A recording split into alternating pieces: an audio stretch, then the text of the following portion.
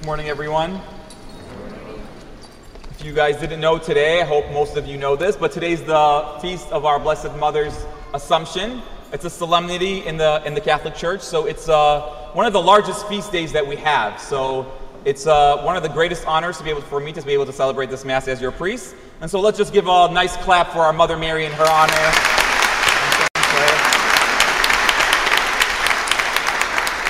And why don't we just say a Hail Mary together in honor of Mary. Hail Mary, full of grace, the Lord is with thee. Blessed art thou amongst women, and blessed is the fruit of thy womb, Jesus. Holy Mary, Mother of God, pray for us sinners, now and at the hour of our death. Amen. So just to start my homily today, I want to just start with today's gospel. And it's a little confusing because we hear a few strange things. So it does talk about, for a second, it mentions about the brothers and sisters of Jesus. Just to make clear, I'm not going to talk about that today. But Jesus does not have brothers and sisters, biological brothers and sisters. I can show that through the Gospels, but I'm not going to talk about that today. So what I'm going to talk about today is basically something else that's a little confusing. When someone says to Jesus, your mother is outside and she wishes to speak to you, and then Jesus says, who is my mother and who are my brothers? But the one who does the will of my Father is my mother, my brother, my sister. And then a woman cries out to Jesus, blessed is the womb that bore you and fed you. But Jesus says, blessed rather is the one who hears the word of God and keeps it. So we have to understand this passage. What does it mean? Does this mean that Jesus was not honoring his mother when he said this? Absolutely not. In fact, Jesus is doing the complete opposite. If we really look at the words closely, it's basically like Jesus is saying, you don't know who really my mother is, and you don't know what makes her special. If we remember the words of Elizabeth, when Mary came to the house of Elizabeth, what did Elizabeth say to Mary? She said to her, blessed are you because you heard the words of the angel and you believed him. And so Jesus is basically saying, my mother is not so special because she fed me and because she carried me.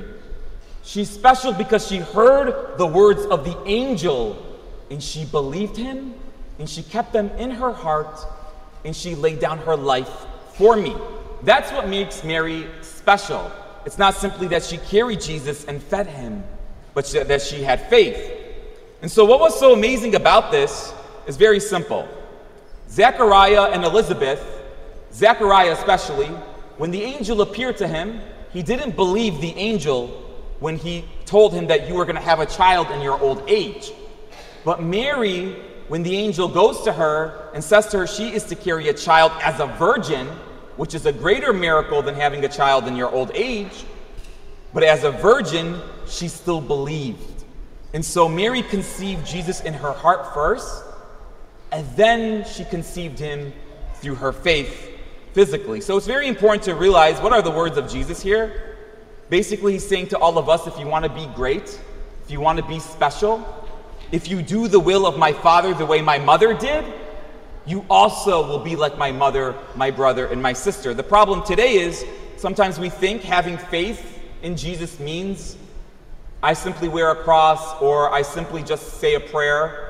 But Jesus is like, that's not what it means to have faith. To have faith is to do the will of my Father. Then you become my mother, my brother, and my sister. And the reason why we read this today is because no one did that more perfectly than who? Mother Mary. Very good. So now I just wanted to explain that, and I want to give us a little Bible study on why we believe the Mother Mary is assumed into heaven. So if you don't know what that means, basically we believe as Catholics that Mary was assumed into heaven. She was taken up body and soul into heaven. So we believe Jesus ascended into heaven by his own power, but Mary was not ascended, she was assumed. So God took her up. She can't fly, she's not God. God assumed her into heaven. So very simply, a few things of why we believe that. And it's very good to know this because sometimes we say Catholics, you don't know the Bible, which is completely untrue. So basically a few things. So where do we start? How did we come to the conclusion that Mary was assumed into heaven? First off, there's two men in the Bible that were assumed. So there were two other people who were actually assumed, and it wasn't just Mother Mary. We know Enoch was assumed, and Elijah was assumed, body and soul, and this is in the Old Testament, that they were favored by God, and God took them, body and soul.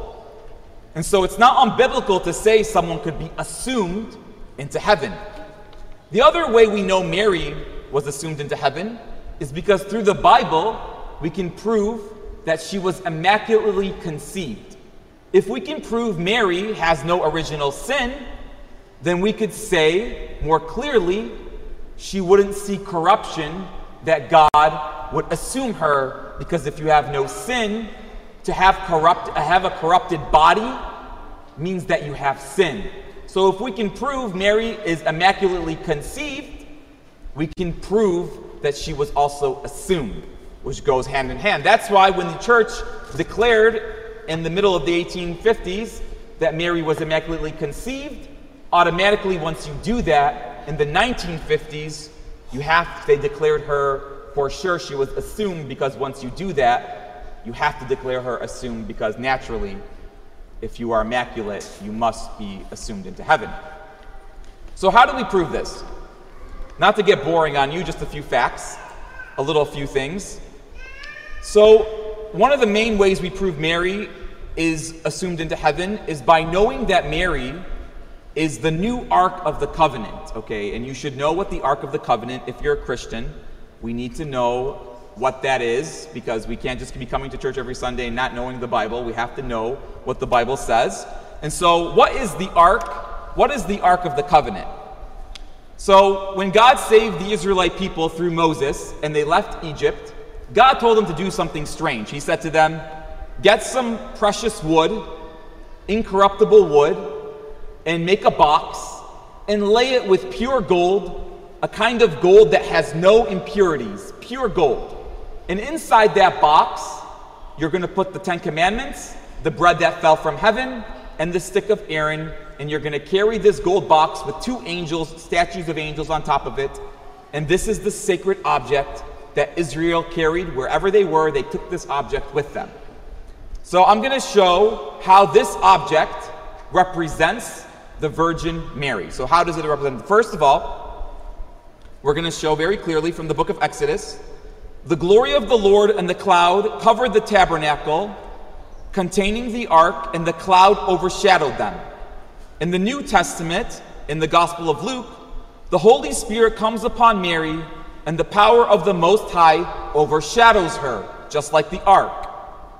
David arose and went to the hill country of Judah to bring up the ark of God. Mary, in the New Testament, Mary arose and went into the hill country of Judah to visit Elizabeth. David admits his unworthiness to receive the ark by exclaiming, how can the ark of the Lord come to me? Elizabeth in the New Testament admits her unworthiness to receive Mary by exclaiming, why is it granted to me that the mother of my Lord should come to me? David leaped before the ark as it was brought in with shouting. John leaped in Elizabeth's womb at the sound of Mary's voice, and Elizabeth cried with a loud shout. And the ark remained in the hill country in the house of Obededom for 3 months. And Mary in the New Testament remained in the hill country in Elizabeth's house for 3 months.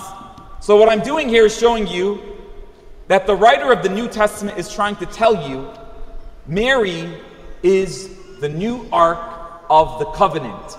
And that's why Catholics believe she's so special. Because the Ark is the holiest object in Israel, but it's simply so holy because it's a type of Mary. Mary is greater than the Ark because it's simply a type of her. God is basically saying Mary and Jesus are coming. That's what the Ark represents. So Mary is far greater than the Ark, and if you touch the Ark without permission, what will God do to you? You would die instantly at the touching the Ark. If you tried to even touch the Ark, one man tried to touch it, and he was killed instantly on the spot because you are unworthy to touch the Ark. So how holy is Mary if she's the Ark? The other way we prove that Mary's assumed into heaven is in Psalm 132 in the Psalms. King David says, I will not go to sleep. I will not close my eyes until the ark of God is in her resting place. So we know that Jesus is the new King David, and the ark is Mary.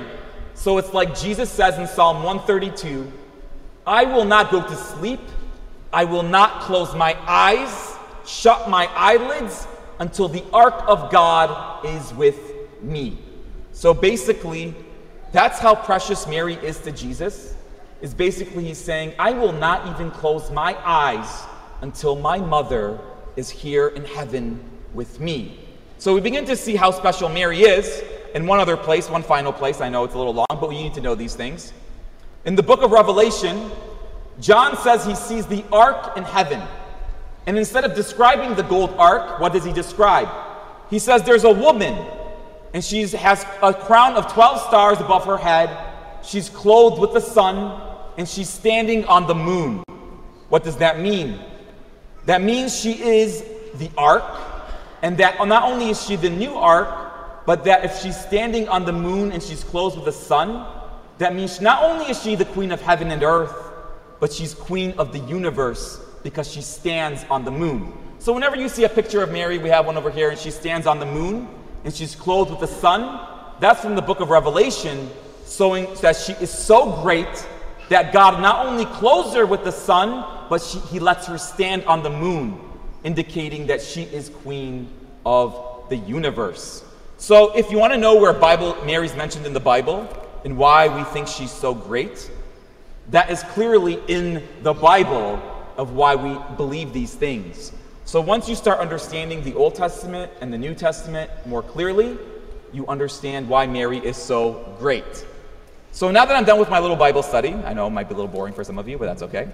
A few things. Mary has saved my life. I would not be a Catholic priest if it wasn't for Mary.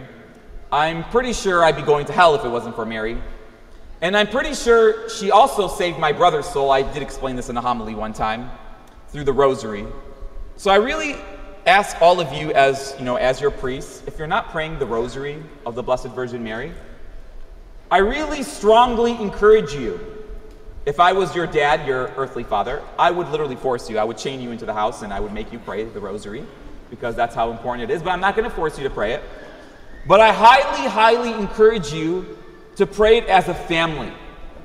Nothing made me happier once I went through my deeper conversion. Whenever I prayed my rosary with my mom and my brothers in the house, it's like I invited Jesus and Mary into my house and made God the Lord of my house. And I cannot explain to you how many blessings you receive when you pray the rosary. And I know the rosary can sometimes be boring, but understand this. When you ask Mary to pray for you, you have the great Queen of Heaven, the Mother of Jesus, the Mother of God, praying for you. Even if it feels boring, know that her prayers go heard, even if you can't see it. So I strongly encourage you, and I'm not going to give you a full story on how she saved my life through the rosary, but I just ask that you take that devotion, and when you do pray the rosary, think about how you pray it. Whenever you pray to God, the way you pray matters. We should not just be praying in the car on the way to work. I know a lot of people pray the rosary on the way to work, which is beautiful. You should do that. But the way you pray matters. For example, when you pray, I'm not saying you should pray the whole rosary on your knees, but when you pray, it's good to start prayer in what way? On your knees, acknowledging God is in front of you and that He is Lord. I'm not saying you have to kneel the whole time because obviously some of you are old and our knees are falling apart. But the way you pray matters. So don't just rush, and sometimes we go a little faster because we're busy and things. But when we pray as if Jesus and Mary are right in front of you with full faith and devotion, and not just muttering words quickly, but really meditating on those mysteries. And you will see the rosary come alive, and it will bear more fruit in your lives. So today, let's continue to pray and ask Mother Mary to be the mother of our vocations in life, to be the mother of our children, and to be the mother of our church, and for she should be in our lives. Amen.